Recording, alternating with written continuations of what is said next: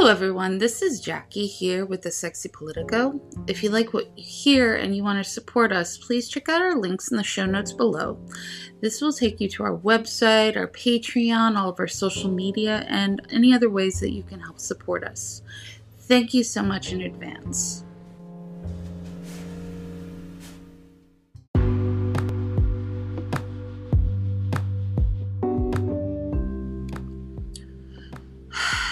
We knew the Supreme Court would overturn Roe v. Wade, but it still felt like a kick in the teeth when we heard the news. I have feelings about this. I know you have feelings about this. We all have feelings about this. But the better question is, what should we do with these feelings? Reposting and reblogging others' works gets information out to the masses, which is essential. But we need to figure out what we can do to create some tangible change. And I have some good news. It's an election year. We all need to remember that every office, not just federal offices, will be important when it comes to protecting our rights. I don't know if you realize this, but the school board has more to do with whether or not a transgender child can play sports than lawmakers do. Lawmakers are reactionary, but your county board, your school board, all of those local elected offices are the ones who are working with you daily. And all of these positions are important. And if you don't like the candidates that are running, if you meet the requirements, maybe you should run for office.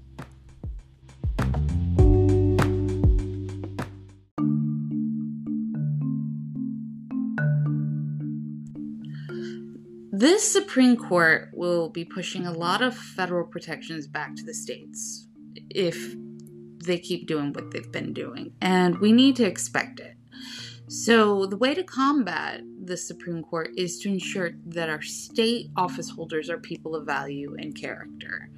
Maybe this court will help take enough power away from Washington that they'll look up and realize that their power is being taken away and do something about it.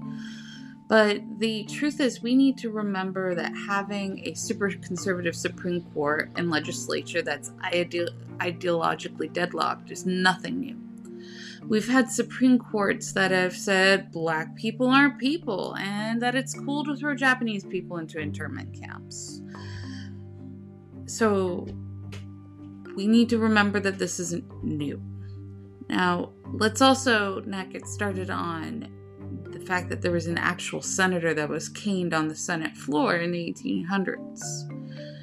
Nothing is new in government. It's just being recorded.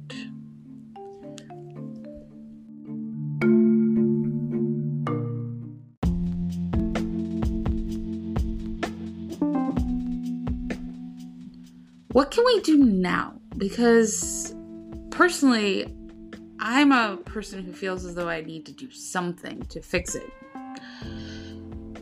Make sure you're registered to vote. Go online, check your state voter registration, and make sure you are registered to vote. Make sure your family's registered to vote. Make sure your friends are registered to vote. If they're not, help them register. After your friends and family, start a voter's registration drive in your community. If you have a vehicle, volunteer your vehicle on election day to help people get to the polls. Lobby your government to change laws and propose referendums. For example, both Michigan and Louisiana are trying to prevent their pre-Roe bans on abortion from becoming law again. Having voters petition the government and petitioning the courts is going to be what the real catalyst for change is. Now, if you have any suggestions or groups that I should be talking to, please leave those in my comments, in my DMs, and I would love to work with them. And I'm looking forward to hearing from you about your feelings or things that you would like to do to either keep abortion safe in your state or to overturn laws that have already been established in your state.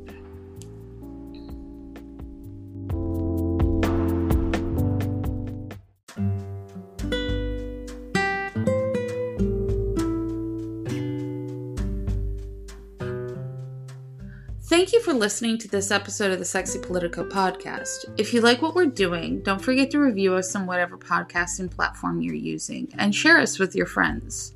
Our links are all in the show notes below. Thank you for listening. Now, please stay safe, stay sexy. Bye.